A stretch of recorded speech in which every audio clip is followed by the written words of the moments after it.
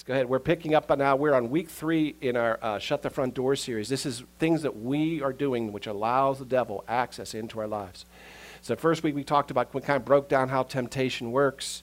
It's kind of the creepiest sermon I've ever preached. A lot of Alfred Hitchcock in that. So if you care to, you can catch that online. Some people actually asked me about the Alfred Hitchcock thing that I was cutting up and using as clips. I have that if anybody wants it. You can watch the whole thing. But anyway, so that was how we started out. And then we last week talked about coveting, which is not the same thing as lust. It's actually a broader topic than that. So we talked about that last week. This week we're going to talk about another way that the devil gets access into our lives, and that is getting angry. Now might be a really good time for you to get angry. That's my secret, Captain. I'm always angry. I know a lot of people like that. Not green, but I know a lot of people who seem to be always angry. And the question, I guess, that I'm going to start with, and we did a whole series on this a couple years ago, some of you may remember, but is anger a sin? I was always under the impression that it was. Growing up as a good Presbyterian, I believed that anger was a sin. And now, I wasn't raised Catholic, but I thought, if I would have guessed, that anger was actually in the 7 deadly sins. It's not actually. Wrath is, but it's not. Doesn't matter. The reason I thought anger was a sin, for sure, was because of this passage. And they taught this to us at a very young age in Bible school, or not Bible school, Sunday school. And this verse here, and this is Jesus talking, so you got to take it seriously. He says, you've heard it said, you shall not murder. Well, that's one of the 10 commandments, right? And whoever murders will be in danger of the judgment being sent to hell.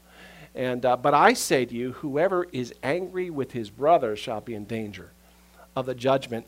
And I remember when I was a little kid in Sunday school hearing that, and I thought, man, that's true? If you're angry with your brother, you're in danger of hell, and you're like a murderer. I had 3 brothers, y'all. I mean, it was like I was a mass murderer at a very young age. I mean, look at this face. But that was I thought, man, I'm killing people left and right here. I have 3 brothers. I'm mad at several of them a day. You know, it just always matters. I love this picture, by the way, because it looks like my dad and I are having a conversation. Like you say, Mark, sit down, stop fidgeting. And I'm saying, why do I have to wear the red jacket? You know, but anyway. But that was kind of where I grew up, and I thought, man, I must be sinning all the time. Every time I'm angry with my brother. And we're going to go back to that verse for Jesus, because it's not exactly what he says there, but that's how I was taught it. But here's the thing. Jesus was without sin, and we know that. That was something else that we were taught. And later in my Sunday school academy course, we ran into this scripture, and I thought, well, wait a minute. Because here's this shows up in a couple of the Gospels. This is Mark's version, Mark 11. They came to Jerusalem, and he, that's Jesus, entered the temple, and he began to drive out those who were buying and selling in the temple, and overturned the tables of the money changers and the seats of those who were selling the doves. And he would not permit anyone to carry merchandise through the temple. And now this kind of, the way it says there, it almost sounds peaceful, like he's just something, okay, stand up, exit here, and here, but that's not really how this happened. This term to drive out would be like the same thing as a cattle drive. I don't know if you've ever seen that, but those aren't always gentle. And one of the other ones says he picked up some ropes that were there and used those to drive them out. So Jesus got angry here. There's no question he got angry. In fact, he was very angry. He picked it up and he was slamming this and driving them out of the temple, and he's overturning the tables. He wouldn't let anybody carry any merchandise through there. Now what's going on there is that people had to bring the best of their offering to the church. And so you had to bring a dove. It depends on where you were. Like priests had to use bulls or lambs if you're doing it for family. There was a bunch of different transactions you had to do, but you had to bring the best, the first and the best. And what was happening is there are people sitting there saying, oh, that one's not good enough for your sins.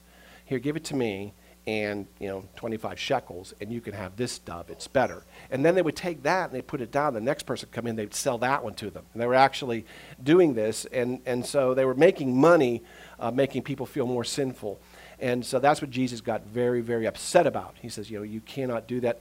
And if he says, you've turned this whole thing into a den of thieves. You're stealing money off the people in my temple. That's not going to be allowed. I don't know how Jesus would feel about Monte Carlo night at a church, but that's a different story. Anyway, but he definitely got angry. And I thought, well, wait a minute.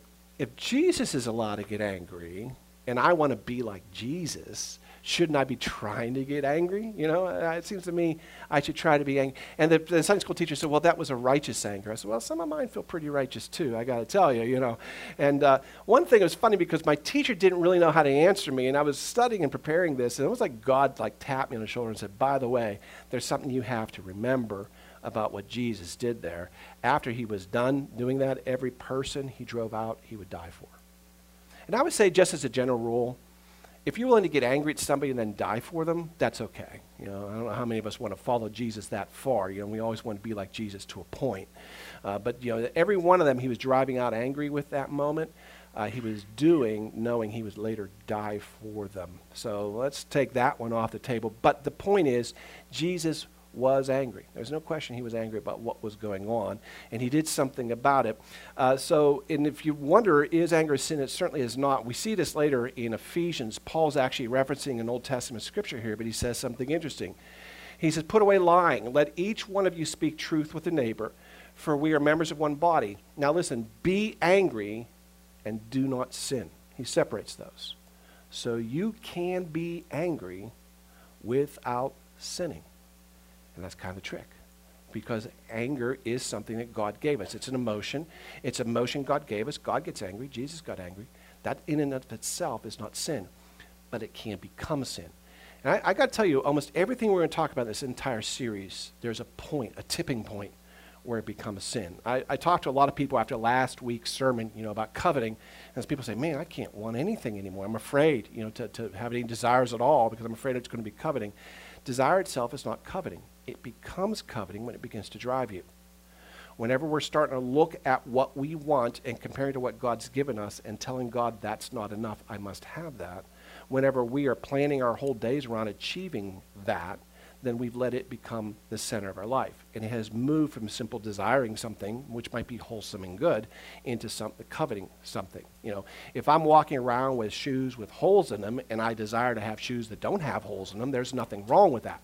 If I steal somebody's shoes to fulfill that desire, you know, I'm getting a little bit further there.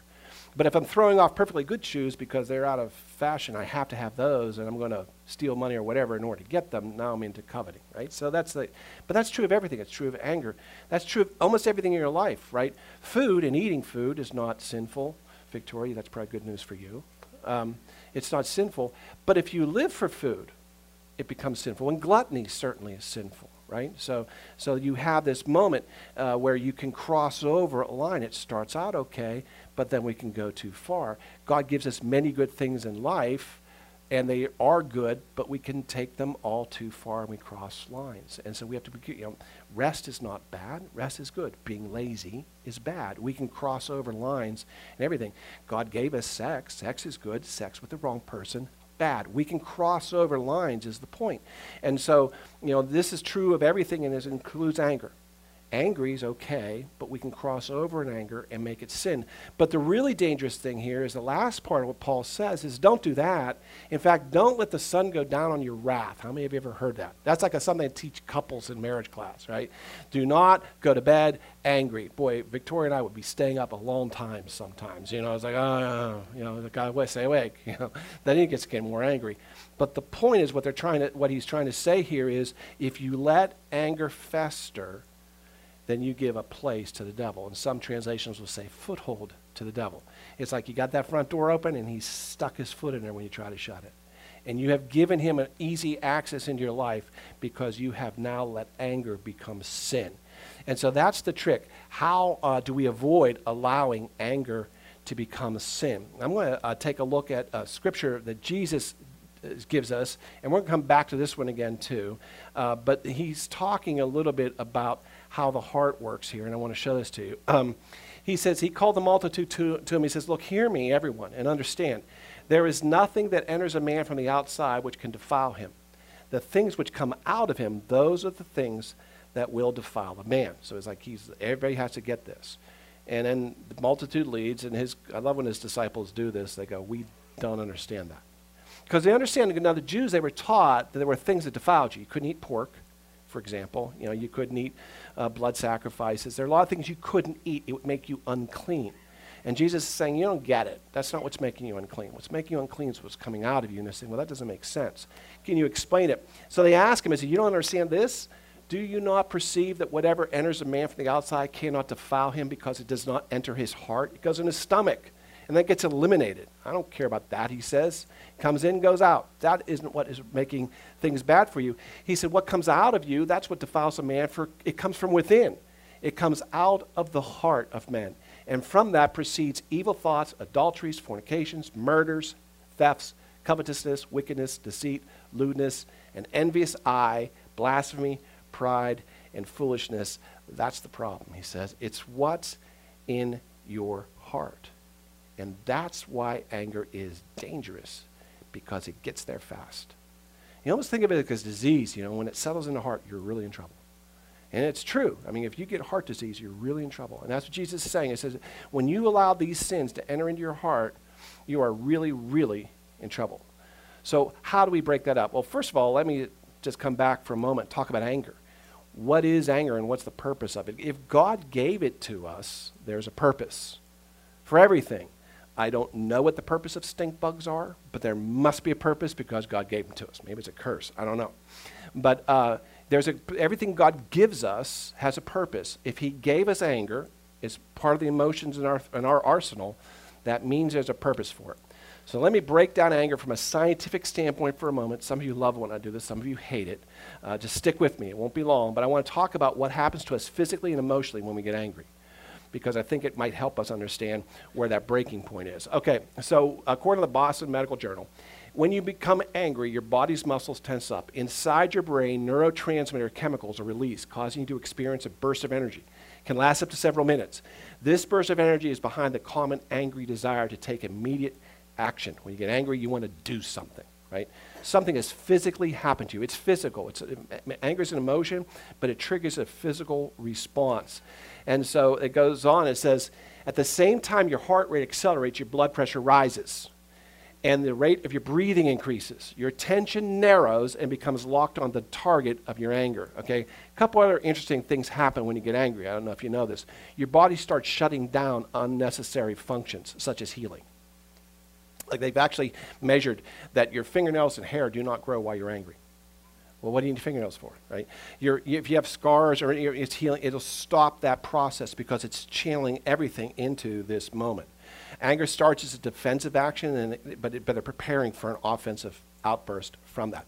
So physically, your body starts changing, and you start really getting very focused. I don't know if some of you have been through these kind of angry moments where the blood's rushing, you can't hear anything. That's because it doesn't think you need to hear anything. Your eyes are now all the attention, right? And so this whole thing is focusing on this thing that's presented danger to you in front of you. That's a physical response to what happens when you're angry. The emotional response is not just defense. It's preparing you for the attack, counterattack, basically. So according to Psychology Today article, virtually all angry sentiments reflect the viewpoint that what someone else said or did was wrong, unjust, or in some way abusive. So in other words, when the anger starts flooding, it's not just I'm angry because somebody was wrong. Right? There's a reason for that. There's a reason why all of a sudden psychologically you've changed. You're not reasonable when you're angry. Have you noticed that? Have you tried to talk to somebody who's being angry? They're not reasonable anymore. You can't reason with them because what's happened is they're thinking you're wrong. The anger is actually reducing their ability to think and logic through things. Of all the emotions, anger is undoubtedly the most judgmental. It's also the most moralistic and self-righteous. When you're angry, they're wrong, you're right. That's actually physically switching over in your psychology. Why? Because anger was built to, first of all, set up a defense and then a counterattack if you need it. If an animal's attacking you, this is not the time to think it's a fuzzy little cute thing, right? This is the time to think you need to kill it before it kills you, right? And so the reason why your mind stops thinking in other terms is because you may have to do something out of self-preservation that ordinarily you might find a little bit queasy and make you a little bit squeamish. And so it shuts that down so you can do what you need to do to deal with the situation in front of you. Now, very few of us, there are some people in this room, but very few of us have actually faced actual life or death situations. Some of you I know have. And that moment, you know you have to act. You can't be thinking, right? You can't. You have to really act, and you can't be empathetic at all at that point. So your body actually triggers an emotion, and the psychology also triggers it, and you think, man, they're wrong, I'm right, here we go.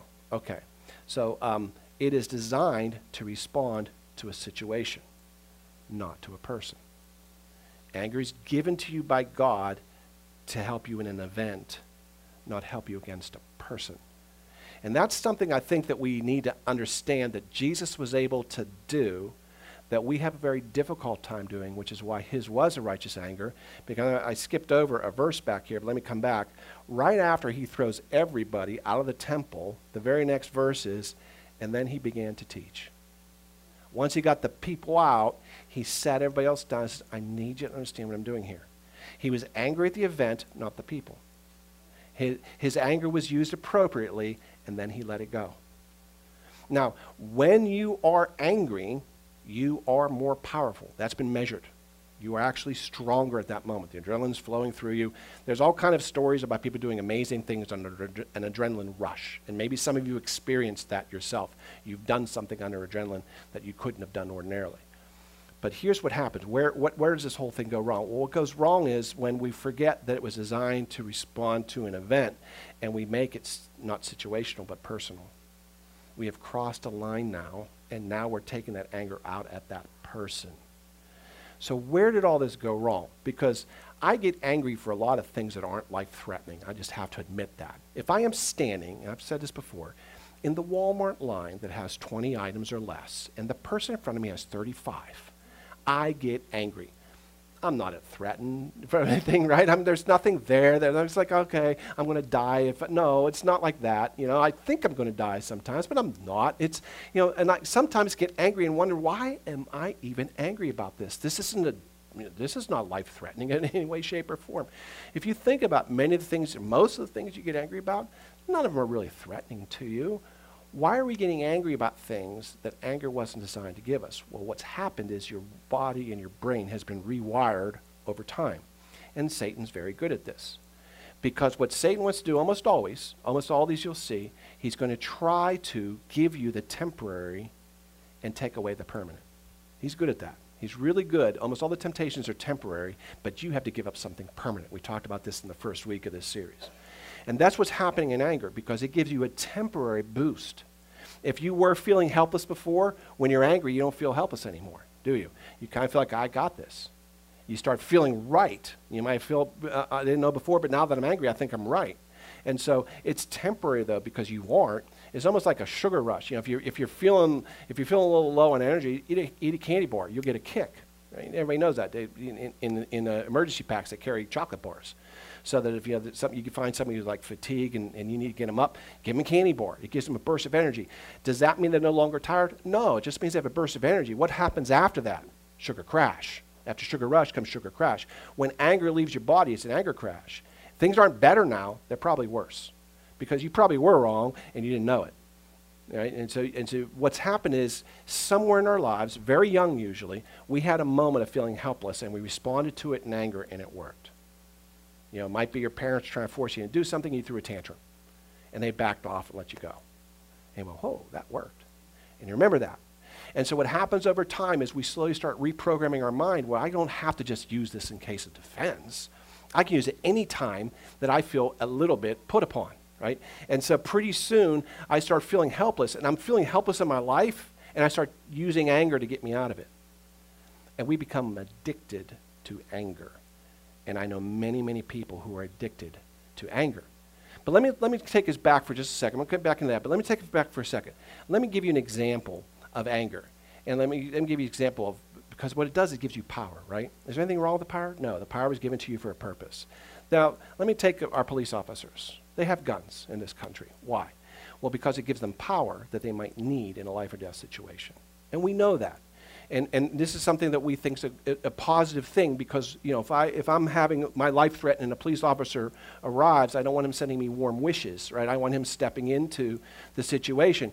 And if there's 3 of them, and there's only one of him, you know, he needs some level of strength that can take down 3 people, and that's why he carries a weapon. You know, the old saying, God created man, Colt made him equal. So, you know, this idea that our police officer has that power is a good thing because he's trying to go into situations where he's going to need that. And we all agree that's a good thing, but what if the police abuse the power? Or what if the police use the power indiscriminately? Like this guy, if you remember him. If you don't know how to handle one of these things, you got no business carrying one. That's a good way to not be a police officer after a while, right? So they start to indiscriminately use this and it's like throwing it around. It's like, oh my gosh, that person should not have that power. So are you the Barney Fife of anger? Are you throwing your power around like Barney Fife throws around a weapon? You know, anytime you want to feel powerful, you whip it out and you gear yourself up and you start using that anger. But here's a really dangerous thing. You're almost always using on somebody close to you.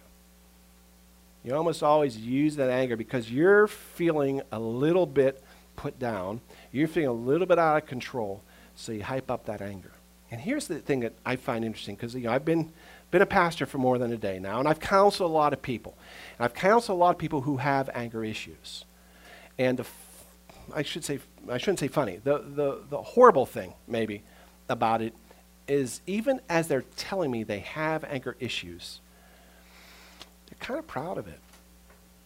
You know, it's really, really interesting to me because if I'm counseling somebody and they have an alcoholic problem, you know, I'm a drunk, I got beat to alcohol, I'm really in trouble, and they're telling me the stories about how the alcohol has played out in their lives, they're not bragging about the time that they threw up in the bathroom and fell asleep in their own vomit. They don't ever brag about that. They're ashamed of it, right? If I'm talking to a drug addict, which I've talked to some of them, and they've had to get a fix and they've stolen money out of their mother's purse in order to go do it, they're not bragging about that. They're looking downcast. They're ashamed. And they almost don't want to tell me some of these stories. But man, the people who are addicted to anger love telling me their anger stories. They're a little proud of it. Boy, this time that person came on me and I got angry and they backed down. They were afraid of me. And there's a little pride there, right? And I got to tell you something. If you're wondering about why anger has a control of you, some of it's like we don't want to let go of it. We like the feeling of power it gives us. You will never be able to repent from something you're proud of, just so you know. If you feel pride about this area of your life, you're never going to be able to repent from it, ever. The other thing that's a problem with anger, the thing that's really seductive about it, was when you're in it, you think you're right. That's the other thing that people who are angry usually tell me. Well, yeah, I was angry, but I was right. My anger was justified. Well, your anger makes you think you're justified always. And so if you're listening to what you heard during a fit of anger, you have to understand the psychological process of anger makes you think you're right. So now you say, well, I was right. Well, of course you think you're right. You're angry. That's what anger does.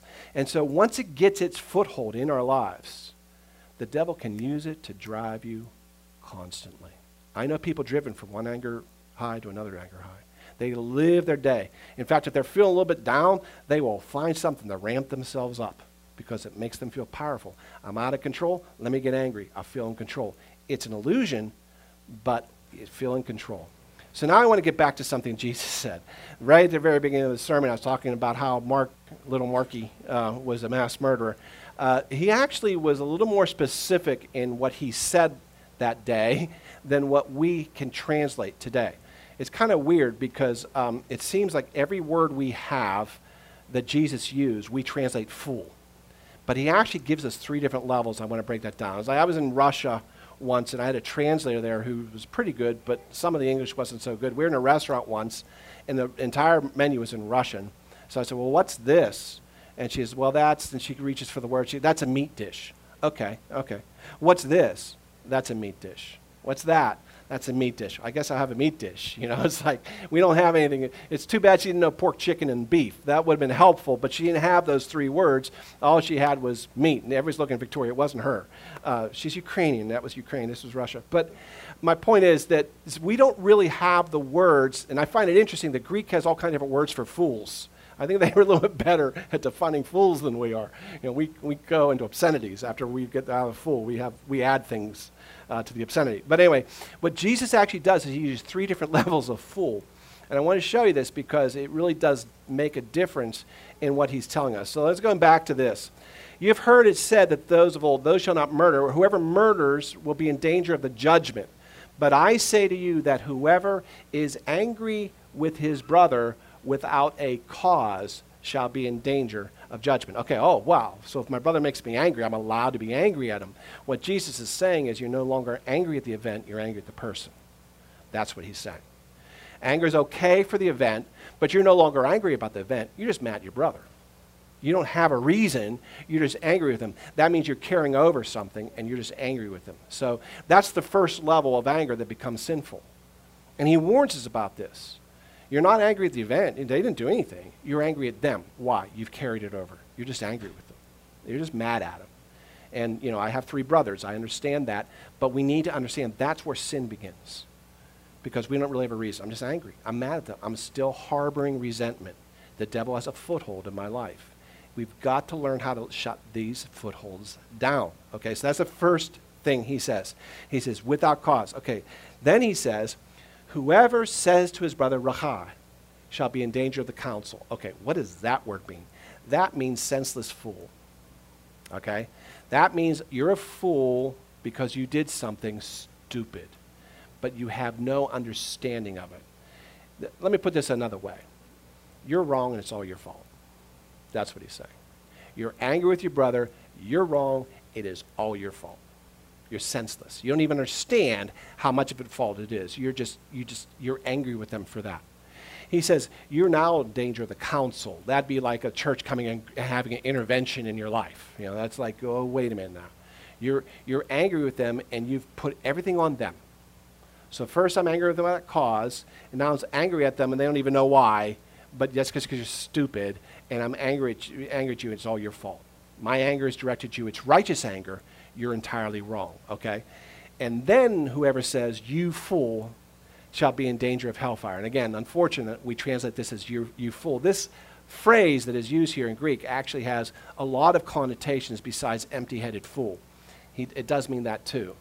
But it also goes into a foolishness that translates into infidel, or I'm going to translate this, and I know this is going to upset some of you people, but I'm not saying you're wrong for being upset about it. Give me a moment to explain it, because I know I upset people when I do this. What this word really means, this phrase really means, is goddamn fool.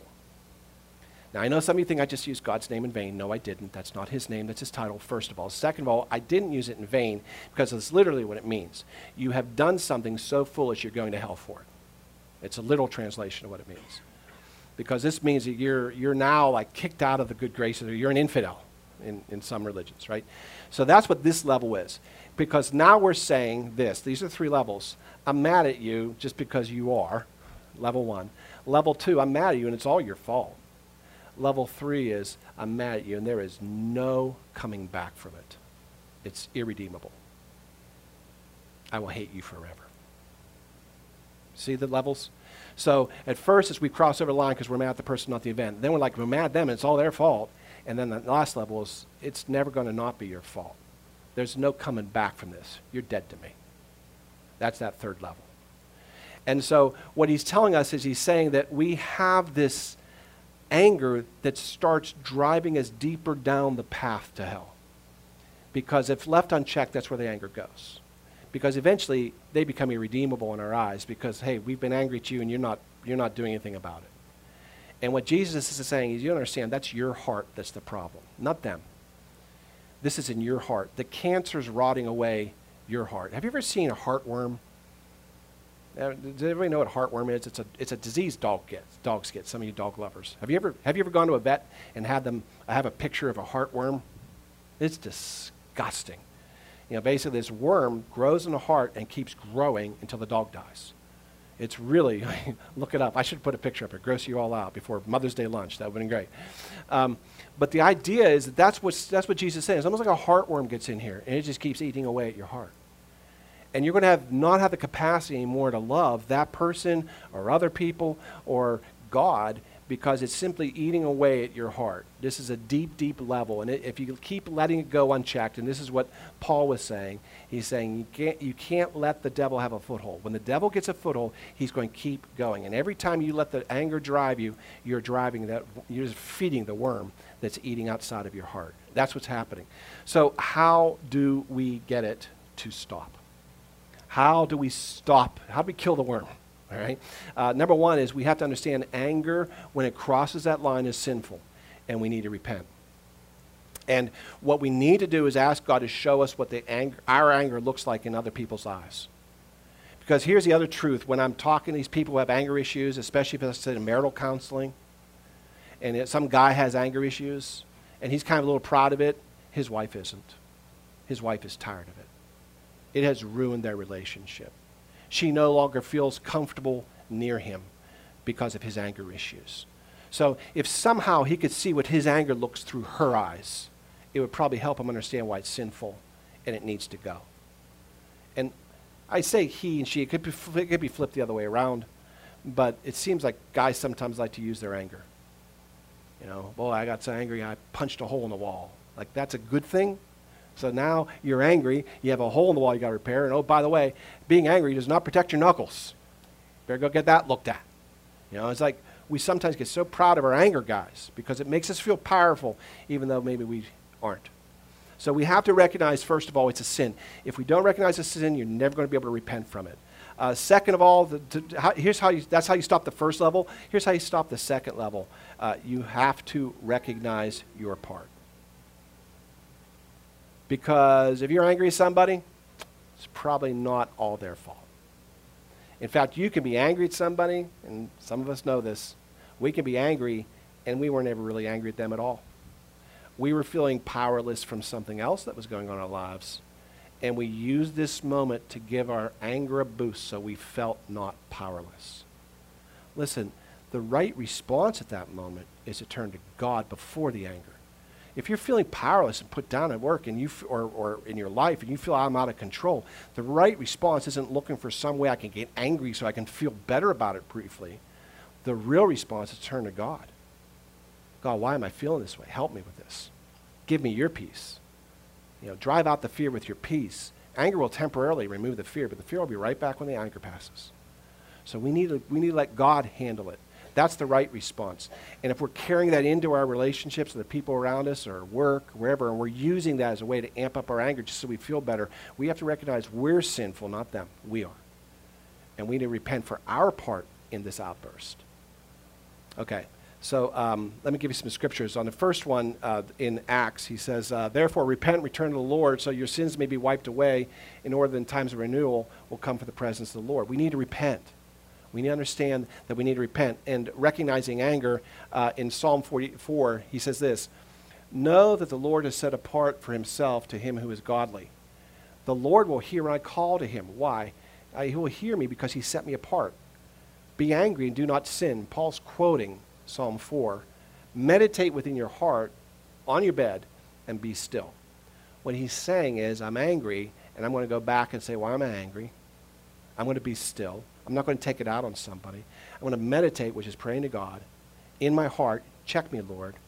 How can I get rid of this? What's on me? See, if we start putting it all on them, we'll never do this. But the psalmist says, here's how you're angry and you do not sin. When you get angry, you don't take it too far. You don't take it on them. You back off and say, God, why am I even angry here? Have you ever been angry and not known why? Because I have. I've had an outburst sometimes, and I don't even know why I did that.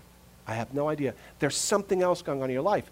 The response is not to lash out at somebody close to you and escalate that fight.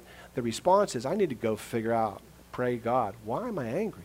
Show me what's going on, because there's something else going on in our lives. If we don't have that kind of reflection, then we're going to pass right through that second level and on to the third. Okay, and the third one is, of course, here's how you stop it. You forgive them. You say, oh, you've done this to me and I'm angry with you. It's irredeemable. No, it's not. You know why? Because I forgive you. I forgive you. Now, forgiveness is a choice and it's not always easy. You need to know that. Forgiveness is a choice and it's not always easy. You might have to keep forgiving them. You might tell God, you know what? I forgave him, but I don't feel like I forgave him. Help me with this. God will give you the grace you need. But if we don't start dealing with the anger in our lives, it's going to continually run our life. Now, we know this. It says, if you forgive other people when they sin against you, your heavenly Father will also forgive you. This is Jesus talking. But if you do not forgive others their sins, your Father will not forgive your sins. That verse gets left out of a lot of people's Bible. Forgive us our sins as we forgive those who sin against us. Lord's Prayer. Jesus is continually saying this. There's a whole parable about this. He's saying, look, I'm forgiving you, and you need to forgive others. Oh, but God, he's a stupid idiot. Why should I forgive him? Okay, first of all, repent for calling him a stupid idiot, and then forgive him. Because if you don't forgive, I can't forgive. No, he won't. I can't. There's a rule here. He's saying, I'm forgiving you so you'll forgive others. Stop telling me why your righteous anger doesn't need to be forgiven. And stop telling God why I'm entitled to my anger. No, you're not. If Jesus wasn't entitled on his anger, you're not entitled to yours. Jesus knew that I'm angry at the event and not the people, even though the people caused the event. He threw them out of the temple correctly, but then he died for them. He did not hate them. He forgave them. In order to let the devil stay out of our lives, we have to learn to forgive. We are holding this in, and it just gives him access, and he just keeps programming us to go angry. If you get mad, you feel powerless, just go angry. You'll feel better. It'll be better if you get angry. You know it will. You'll feel better after you blow up because you'll feel righteous. And all he's doing is teaching you to be angry. You're hurting the people around you, and you're letting the devil just drive you. Here's the other thing we have to realize. The thief is the devil. And he's coming to steal. He's taking away from you what's permanent, your relationship with God, and he's replacing with something temporary, in this case, anger. Oh, you don't need to have peace of God. Here, have anger instead. It's better. You'll feel good about it. Right? He's always making that trade with us. And Jesus warns us, says, look, everybody comes before me are thieves. The thief comes only for this purpose, to steal, to kill, and destroy. And we say, yeah, but I'm entitled to my anger. I'm entitled. Well, understand that if you feel you're entitled to anger, you're leaving the door open to the devil. You've given him a foothold in your life. His foot's in the front door, and he can walk in whenever he wants. And he will, all the time. He'll ruin your relationships. He'll ruin your times at work. He's really good at using anger to ruin lives. Very, very good. If we keep letting the thief in the front door, we need to stop complaining when things get stolen. Right? If you let a thief in the front door and you have all kinds of stuff go missing, guess why? Because you let the thief in the front door. So if your life is you're finding your life getting stolen from you bit by bit, it's because you keep letting the thief be there. He's ruining your marriages. He's ruining your families. He's ruining your lives. It's time to get him out. Would you all please pray with me?